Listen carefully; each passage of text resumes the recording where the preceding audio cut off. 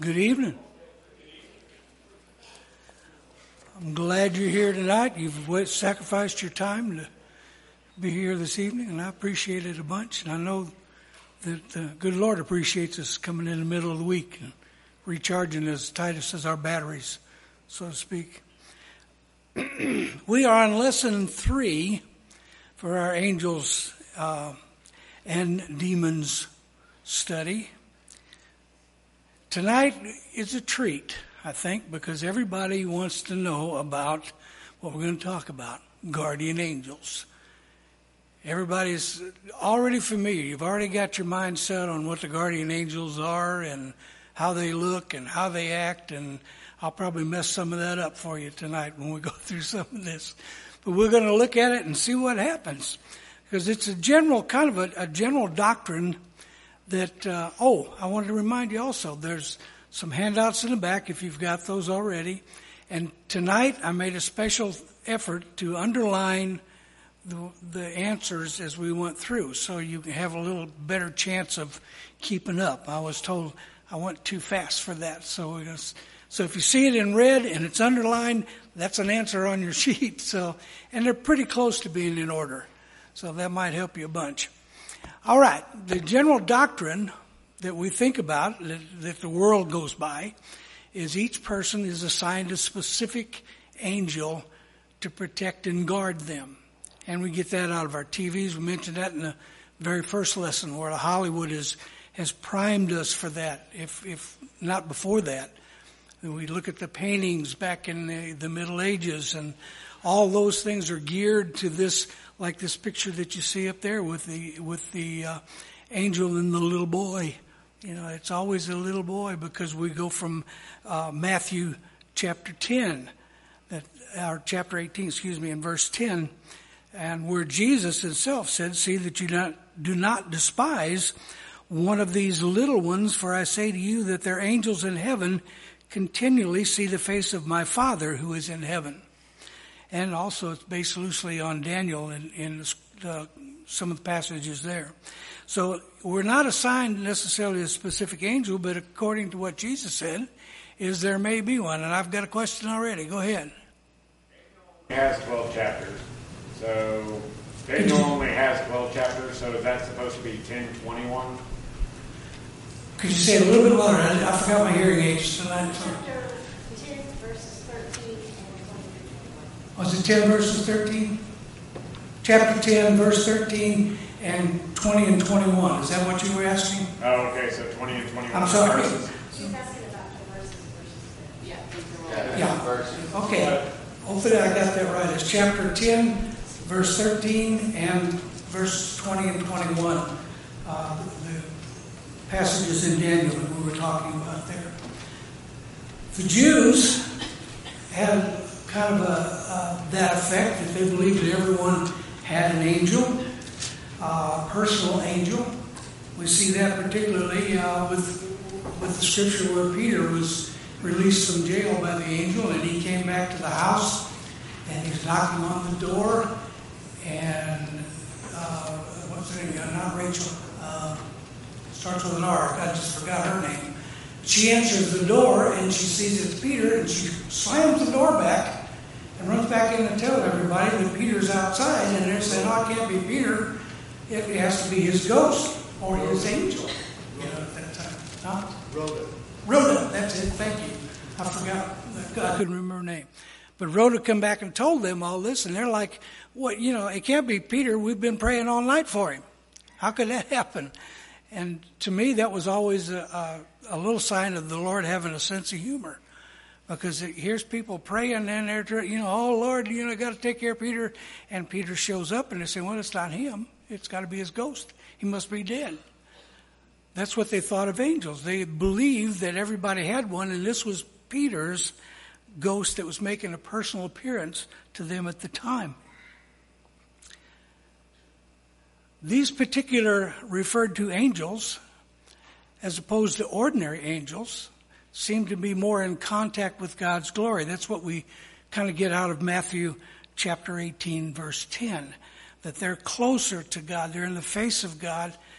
And since he referred to it as in younger children in that particular verse, that we kind of attach that to being children's. But yet, how many people have gone through some tragic event and said, well, it must have been my guardian angel that rescued me, Maybe it was, maybe it wasn't. We'll have to look a little deeper and see what it says. But these particular ones were pretty much more in line to be able to report the offenses directly to the face of God. If something was wrong, they had the attention of God. They were right there in front, which made them kind of a special angel. That's for sure. Not just an ordinary angel, but one that has God's attention, one that God that listens to very clearly and closely. We do know that the Bible says that we have servants, that they are servants of the saints. I wanted to go back here too and mention Daniel again. I think I jumped the gun a little bit, but when Matthew 18:10, Jesus addresses the care and the interest and the concern that all the angels have in the welfare of the saints, especially the smallest and most obscure. But we know from Hebrews that it says that they were put in charge to minister to the saints. If you are a Christian, you're a saint, according to the Scripture, so they're ministering to you. Now, how they do that, that's going to be the big mystery we'll have to ask when we get there. But we do know that that's part of their job at the time. So it's clearly taught in the Scriptures, and exactly how it's done in each particular case, we don't know. Psalms 34:7 gives a scripture that says they camp around the saints. That's I think I pulled two. I did. There we go. Okay, I got ahead of myself here.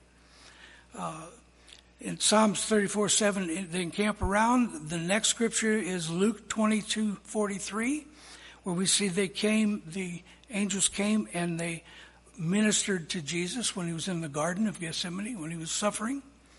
After the third prayer, it talks about them coming and consoling him and doing what they needed. Because this was, if you remember how traumatic that event is when we read it, where the Lord was so emotionally torn up in facing what he was facing. He knew what was going to happen. And the sweat poured off of him as if it were blood. That he actually, I'm not a doctor, but I've been told that you can actually frown hard enough to break some capillaries and actually produce blood. We do know that when he was finished, God sent some angels to minister to him, to soothe him, to help him, give him strength to face what he was going to face in just a few hours. We read of the angels in Lazarus and the rich man, where the parable of Lazarus and the rich man, where when Lazarus died, the angels came to carry him to the bosom of Abraham. This was a service for one of the saints. It wasn't for the rich man. He didn't get carried by the angels, but Lazarus did. Hebrews 1:4. This was the one where I was speaking of, where are they not all ministering spirits sent to render service for the sake of those who will inherit salvation? That ought to be a very, very big comfort to us. We may not know how it works. We may not know exactly if it's a guardian angel or if it's an angel, but we do know that some type of spiritual being is watching out for us. For at least for those who will inherit salvation. Marty? Verse 14. Verse 14? Oh, I'm going to have to get on my secretary. Chapter 1, verse 14. Thank you, Marty. I've got 1:4 in my notes. I should have looked a little closer. So if angels work for us, here's the question, then how is it we sometimes get hurt? Or we make serious mistakes? I can go back over my history in a lot of times I got hurt from being stupid. And it would have been nice to have an angel reaching on there and say, hey, move your thumb, because that hammer's coming at it, and get out of the way. That's just one of many, but you see what I'm saying? We get hurt or we make mistakes. And if we had that personal guardian angel, what's he doing in the meantime? Where's my help here, guy? This hurts. It was a stupid mistake. It cost me a lot of heartaches, a lot of money, whatever it might be. It's not there. They do have, or don't have, I guess I should say, any power to override our free will. We're still, if we have a guardian angel or an angel that's watching over us in some way, state, or form, they have no power to override our free will. We can still go ahead and do something stupid, like I was saying, or something dumb, something we know we shouldn't do. If the angels had the power to override that, it would be nice. But then what would the element of choice be for us with our free will? They have no power to intercede unless they're directed by God. I think that's part of the key. They can't really move on their own. They can't just say, okay, well, we'll jump right in there and take care of this. They have to be directed by God to do something, not just on their own. So let's look a little bit at what the Bible says about it. And of course, we looked at Matthew 18:10 already, where Jesus addresses the care and the interest and concern of all angels in the welfare of the saints, especially the smallest and most obscure. This is where he brings in the children. So it's not just the grown people that can make the choice, people that are that they're interested in, just the ones in salvation. They're interested in all of us. That's one reason why we read, if you remember in the last lesson, where the angels would celebrate when a sinner repented. They're happy when someone turns away from their sin. They repent for it. And I don't know if they sing a song or if they dance a jig, just what they do, I don't know. But I do know that it says they rejoice, however that might be. Paul? Maybe just to clarify, just to understand on the last point, you said that angels can't make any decisions or do anything on their own. Maybe to be more clear, would that be they can't do anything on their own without being directed by God if they're acting within His will, but there are still those that have chosen to follow Satan. They chose that, right? So I'm not trying to sharpshoot, I'm just saying, is that the point you were making? Within God's will, they can't do anything on their own? Say that last part again. So if they're going to act within God's will, then they don't do anything on their own. They're always sent. They're a messenger, or they're being told by God to do something. They can do that within God's will. But technically speaking, they can make choices for themselves. They can choose to not. For themselves, yeah. Okay, yeah. For themselves, they can do that. That's how we get Satan and his angels fallen. They've made the choice. They have the free will. We mentioned this before, that they have the free will to make a choice on their own, but they don't do anything for us without God's direction. Okay, and they don't. The ones that are still there, if I can put it that way, the ones that haven't fallen, as we call fallen angels, the ones that are still there are the ones that are doing what God bids. They're not taking it on. Pardon? With what you're saying, one version I was reading about the fallen angels, it said they left their position of authority. And like you said, they had the ability to make decisions. That apparently they had free will.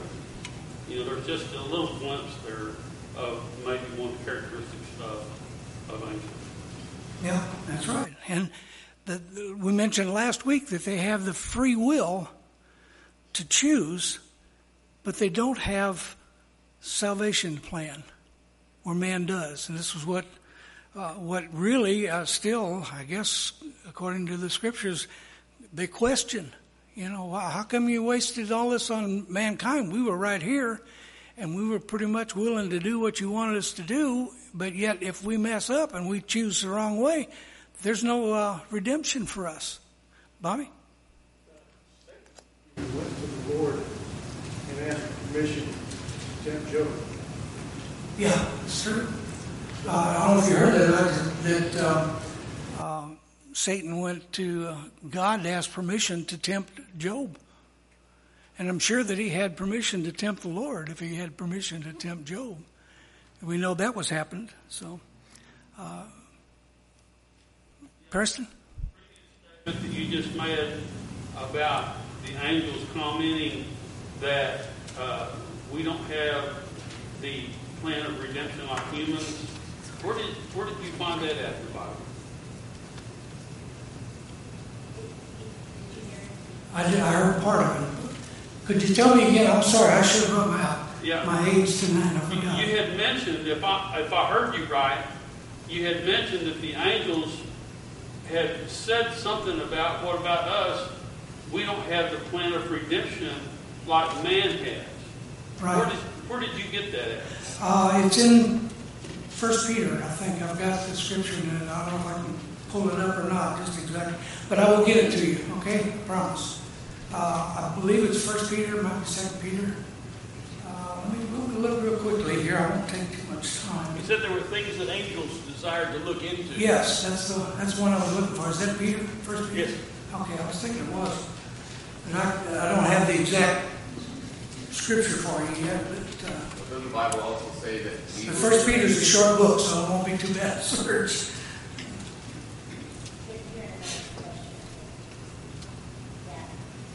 Okay, it's verse 12, chapter 1. And it says, To them it was revealed, not to themselves, but to us who are ministering the things which we have now reported to you, through those who have preached the gospel to you by the Holy Spirit sent from heaven, things which the angels desire to look into.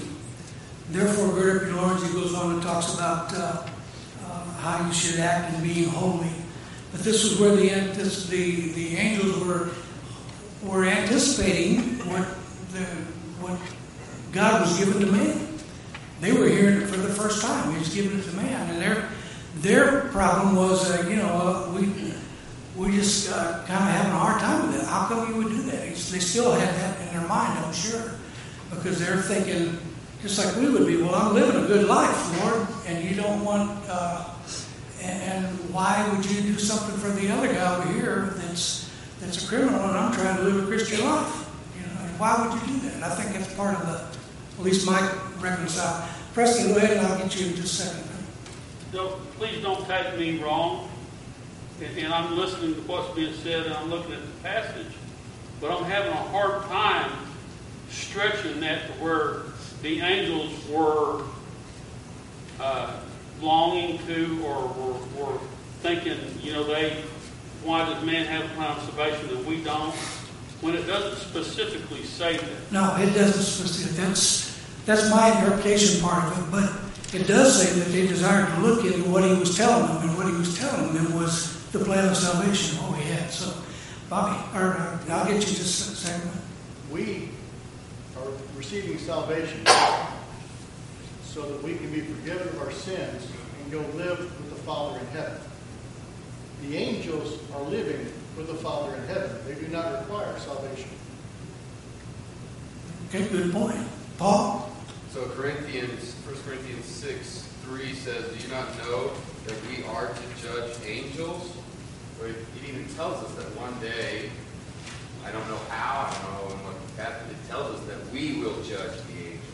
Mm-hmm. So I don't know. Yeah. There probably goes a lot deeper. There's probably stuff that... Right now, their job is to serve the saints. Right. But then, like I said, 1 Corinthians tells you they're going to serve us at one time. We'll be over them and judge them rather than the other way around. 2 Peter. 2 Peter. It says, "For God did not spare angels when they sinned, but sent them to hell, putting them in chains of darkness to be unforgiven." Okay, 2 Peter what? Let me give it to everybody. 2 Peter verse 4. First chapter. Second chapter, verse 4. Okay, this is the growth in Christ and life, power.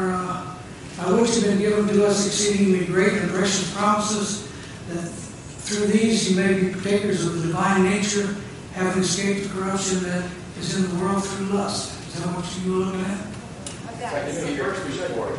I'm in 2 Peter, chapter 2, verse 4. Oh, chapter 2, verse 4. Okay. In fact, I've even got that highlighted in mine. For God did not spare the angels who sinned, but cast them down into hell and delivered them into chains of darkness to be reserved for judgment. That's the scripture Becky brought up for us, and maybe that helps us a little bit. It reminded me when I was talking about the angels being cast into hell. This is probably the wrong time for this, but you know what the angels in hell all have in common? Hot wings. I'm sorry. I had to do it. Don? Through this and learning about the angels and what we know, what we kind of can glean from it, and what we don't know, so we don't go beyond. I do find it interesting to know a little bit more about them in this class, because I see that God doesn't, as we believe, that God doesn't just take the Holy Spirit and throw him on people and say, do you want to believe? He uses mankind to spread the gospel. And so he's taken that avenue to use us. He doesn't need us to do that, but that's the way he's chosen the avenue. And I find it really interesting that he's using angels in the same way. He doesn't need an angel. We don't want to glorify angels. He just wants to use them for an avenue because they're creatures he created. And so he decides, I'm going to give you a job. I'm going to give you these things to do, and this is how it's going to work. And we don't see it all, but I find it interesting that this is the way God works. He doesn't need his creation. He just chose to do it this way. And I just think it's neat that he does that. We don't want to glorify angels. We don't want to go above what they do, but we can see from what you're teaching us that he uses them some way to help us, and I just find that really interesting. Yeah. It seems to me that mankind was created for a different reason than what the angels were. The angels were there, like I said, they were there to praise God. But that's what he created us for. Is to glorify him. That's what we're here for. We're here to glorify him. But if you think about it, you go back into Hebrews, and none of the where it says, when did God ever say to one of them, "You're my beloved son"? When did God do this? Same way with us. When did God ever tell the angels, I'll dwell in you? But he told mankind, I'm willing to dwell in you. That's quite an accomplishment. And like I said, my speculation then gets on the fact where the angels got to be confused. And they got to want to look into this. Well, how come? That's my answer is how come? Why, why would an angel ask that? That's my opinion. It's not scripture. But I do really feel strongly that they are, they wanted to see why. We're here. We're right here in heaven already. Why did you need to create some being down here that's going to turn majority of them are going to turn their back on you, and they're going to crucify your son if you send him down there? Well, what's the deal? Go ahead, Preston. One more. No. I was reading in Hebrews where it talked about Jesus was made a little lower than the angels. Mm-hmm. And then I try to keep that in context. So that we're talking about God in human form, and then I look back into Genesis where it talks about he created man in his image. So here is the image that God has created. Now God has become that image that he has created. And that gives me one picture. I don't totally understand it, but it gives me an image. Then when we look and see where Adam, God put him to sleep and took the rib and made the woman, and he got to see something similar to him made from him. And so he gets to see this image of what came from him. And then, of course, God puts Jesus over heaven, everything in heaven and on earth. So he becomes Lord of everything. And right. So it's imagery, but yet it gives us an idea. But I don't know that we could totally understand. I think he just gives us what we need. And if we don't need to know it, he doesn't give it to us. There's a lot of it falls under that category I call not enough information. NEI.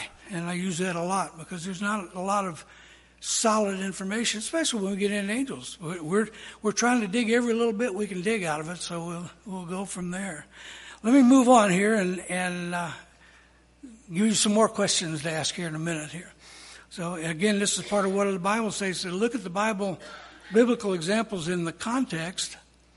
Daniel, in the passages that we mentioned a minute ago, chapter 10, 11 through 13, they're about the national angels, if you can, I use that term loosely, but they were busy doing something over here, doing God's will, and they needed to come over and see Daniel, and we use that as evidence that they weren't omnipresent, where they weren't everywhere.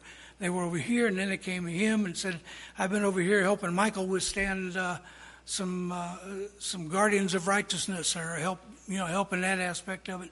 Otherwise, I'd have been here a little sooner. So we see that we have those examples. Acts chapter 12, this is the one I mentioned a while ago about with Peter, where the angels, in particular, Jewish superstition, Peter in particular, they believed they're angels, but they didn't associate the fact that it would be Peter and not his angel at that time.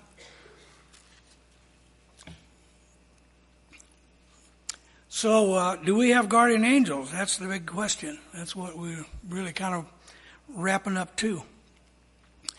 Do we have guardian angels? In the general sense, I think we do. But there's that little, what is that? Whatever that is. I'm not an English teacher, so it's that little conjecture word or whatever it was, that little but there.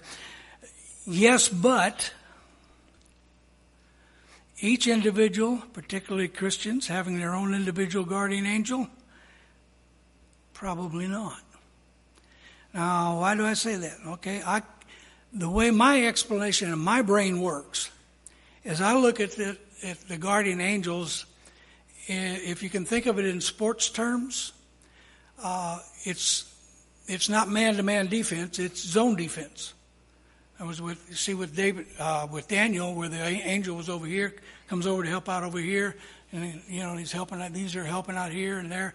So it looks more like a zone defense to me rather than man-to-man. And so. Do we have guardian angels? I think we do. I don't have any doubts that we don't have in some way, shape, or form. But my thought is more it's zone defense, if that makes any sense to anybody else. The angels caring. There's one of your words there. It's underlined. But we're not talking about guardian angels here. Jesus was ministered to himself twice, actually. He was in the Garden of Gethsemane we mentioned before, and where Satan tempted him in the wilderness. And after that, he was tended to. He'd been without food for 40 days, and he was hungry. So we're sure one of the things that they ministered to was to get him back the nourishment that he was missing, that he needed in order to survive. So we can kind of infer that, and I don't think we're too far off. We know that, and that probably was not the only thing that they did, but that's something that we could be pretty sure after fasting for 40 days. And if you think about if each had an individual angel, I look at the furnace of fire where Shadrach, Meshach, and Abednego were in. Was that the phone or was that the bell? Okay, good. I thought I'm in trouble already. So, one angel ministered to 3 righteous men, because when Nebuchadnezzar looked into the furnace and he said, "How many people's in there?" He said, "How many we put in there?" They said, "We put 3 in there." He said, "Well, I see 4. Okay. If they'd had an individual, they'd have been 6. If you think about the 3 guys, each one of them having a guardian angel that was there on call. But if it had one like in a zone defense, maybe it would work that way. So that's just again, these are kind of my perceptions, and if you have a different one, it's just fine with me. We can agree to disagree. Manoah asked, "Who is the angel of the Lord?" And we think of that sometimes as being that guardian angel. Manoah, if you don't remember, that was Samson's daddy. And, excuse me. And he, in Judges 13 is where that's at, if you want to look at it later. He wanted to ask the angel of the Lord his name. He was curious. He said, "You're bringing me a message that my son is going to be a Nazirite, and we're curious as to, who are you? Where'd you come from? What's your name?" And the answer is in verse 18 of Judges 13, where the answer said, it was Wonderful. The name was Wonderful. Does that sound familiar from something else? Like Isaiah 9:6, where Jesus would be called Wonderful, Counselor, etc., etc., etc. He had all these names, but one of them was Wonderful. And that got me thinking, which I know some scholars have thought, was the angel of the Lord Jesus. Was he here in spiritual form? So we're going to look at that a little bit too. We do know a couple of things about the angel of the Lord. There's the Wonderful. And wasn't one of Jesus' title? Okay, I got that. 9:6, the angel of Jehovah. Sometimes it's called the angel of Jehovah. Sometimes it's called Jehovah Lord, or the angel of the Lord. All three of those fit the same spiritual being, whatever it was.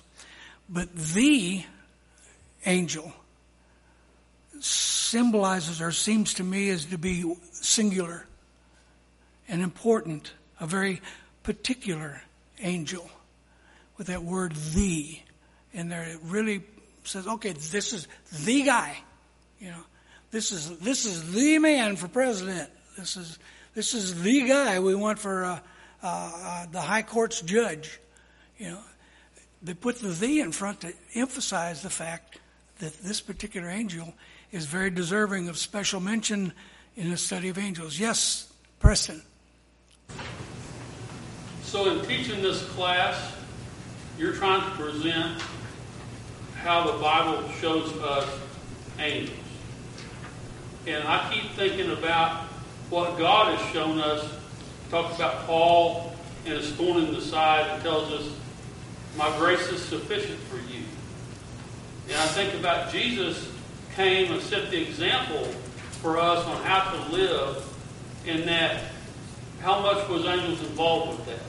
Yeah, there were angels involved, but ultimately his example of forgiving and seeking and saving the lost is what we are supposed to take note of.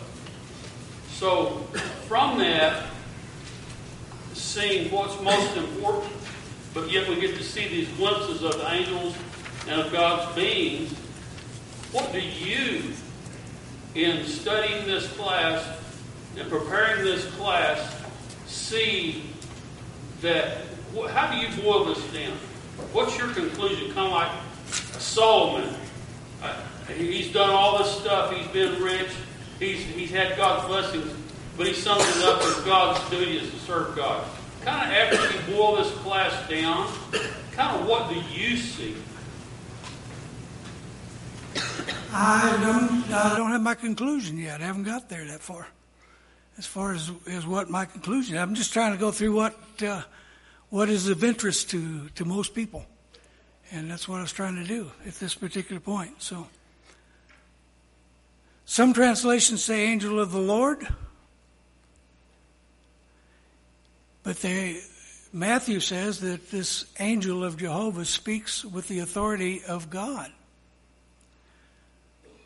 Matthew 7:28 and 29. He's identified with the pillar of fire and the cloud that led the Israelites. Exodus 23:20 through 23. Said to be able to forgive sins. Again, that's in Exodus 20:23. Now, I remember the Pharisees having a hard time with Jesus forgiving sins. What gives you the right? Who are you that you can deliver, that you can forgive sins? Well, Exodus talks about that this angel of Jehovah could forgive sins. That's something to think about as we go along here. Joshua 5:13 through 15 talked about worshiped and bowed down to the angel of Jehovah. And yet in Revelations, we see John was told not to worship an angel, but to worship God. So I'm going to give you some things to think about here as we go along, I hope. The implication was definitely that the angel of Jehovah was not just an ordinary angel. There was something different, something special about that designation. It also seems to suggest it was one member of the Godhead. It's a suggestion now. But the arguments that go along with that, let me see if I can get to the Father, Son, or Holy Spirit. If it's a Godhead, one of the Godhead, we've got to kind of look at that and see what it is. The arguments that supported it, that it's a member of the Godhead, was it wasn't the Father, because we know the Father sent this angel of Jehovah. That leaves the Son or the Spirit. And the conclusion of that, to me, is the pre-incarnate manifestation of God the Son. This is what Mike said last week. This is a spiritual Jesus that's yet to be made mankind, to be made flesh. He hasn't been done that yet, but yet these things, these characteristics go with him. Jesus was the messenger to bring the most important word from God. Really think about it. His whole life was the message from God on how we're to live, how we're supposed to conduct ourselves, what we're supposed to do. So was Jesus an angel? He was never the conventional angel, I don't believe, like we think of angels. But I think he was a special messenger that was sent. Hebrews 1:3 through 6. I quoted a little bit of it a while ago about God says, to which angel has he ever said, this is my begotten son, you are my begotten son. The angel of the Lord is still assigned a message deliverer all the way through. That's what he did. When he showed up, it was to deliver a particular message or leadership.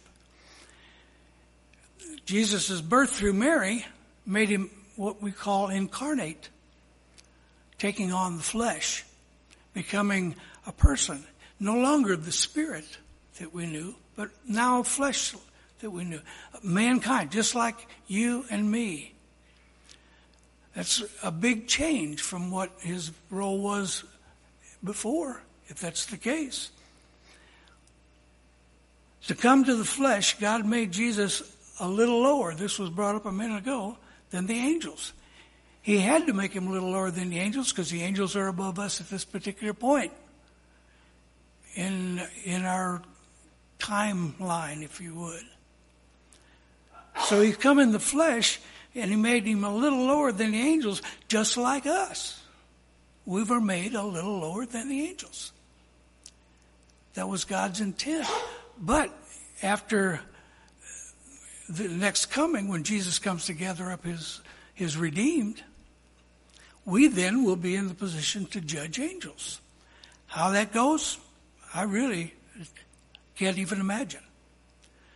But I can't imagine human angels, can you? I mean, we see them in the Old Testament. How close am I getting? Ooh, get close. God used humans like Moses to carry his message to the people. So by the term, if we classify angels as messengers, Moses was an angel. He even used animals. Balaam's donkey, you could say that was an angel. Talked to Balaam, told him, I'm going to save your life. You better listen up. We could be considered, you and me, could be considered angels, messengers, when we bring God's word to the lost. I remember, I may have already said this, I know I've told people a lot of times that when I had my back so tore up that I couldn't do anything but lay on my face in the floor in the living room, And Becky can tell you, she stayed there and slept next to me at night just so I wouldn't be alone. And I was hurting so bad. I remember asking God to cure me or kill me. I didn't care which. I was willing for him to strike me dead at that time. The very next day, 2 ladies from this congregation came to my house to check on me because they knew I was hurt. I was sick. And they came to visit. One of them happened to be a practical nurse. And she asked me about my medications, and I told her I was taking pain pills like they were candy. Every 4 hours, and they last about an hour, and that was it. And she said, well, change your medication a little bit. Go ahead and take your pain pills, but every 2 hours instead of every 4 hours, on the second hour, take a Tylenol. On the 4th hour, take a Motrin. And I did that and got out of the floor. And I've often considered those ladies as my angel. They answered a prayer for me. They didn't have any idea they were doing that. I didn't either till it was over. But it worked. So I really believe that we can be sometimes messengers of God, angels, if you would, delivering to people what they need. So we could be angels in an answer to someone's unknown prayer. I think I'm getting pretty close. Oh, no, I'm not either. The death angel. Maybe we'll have to continue that next week. So we'll just pick up there next week with the death angel.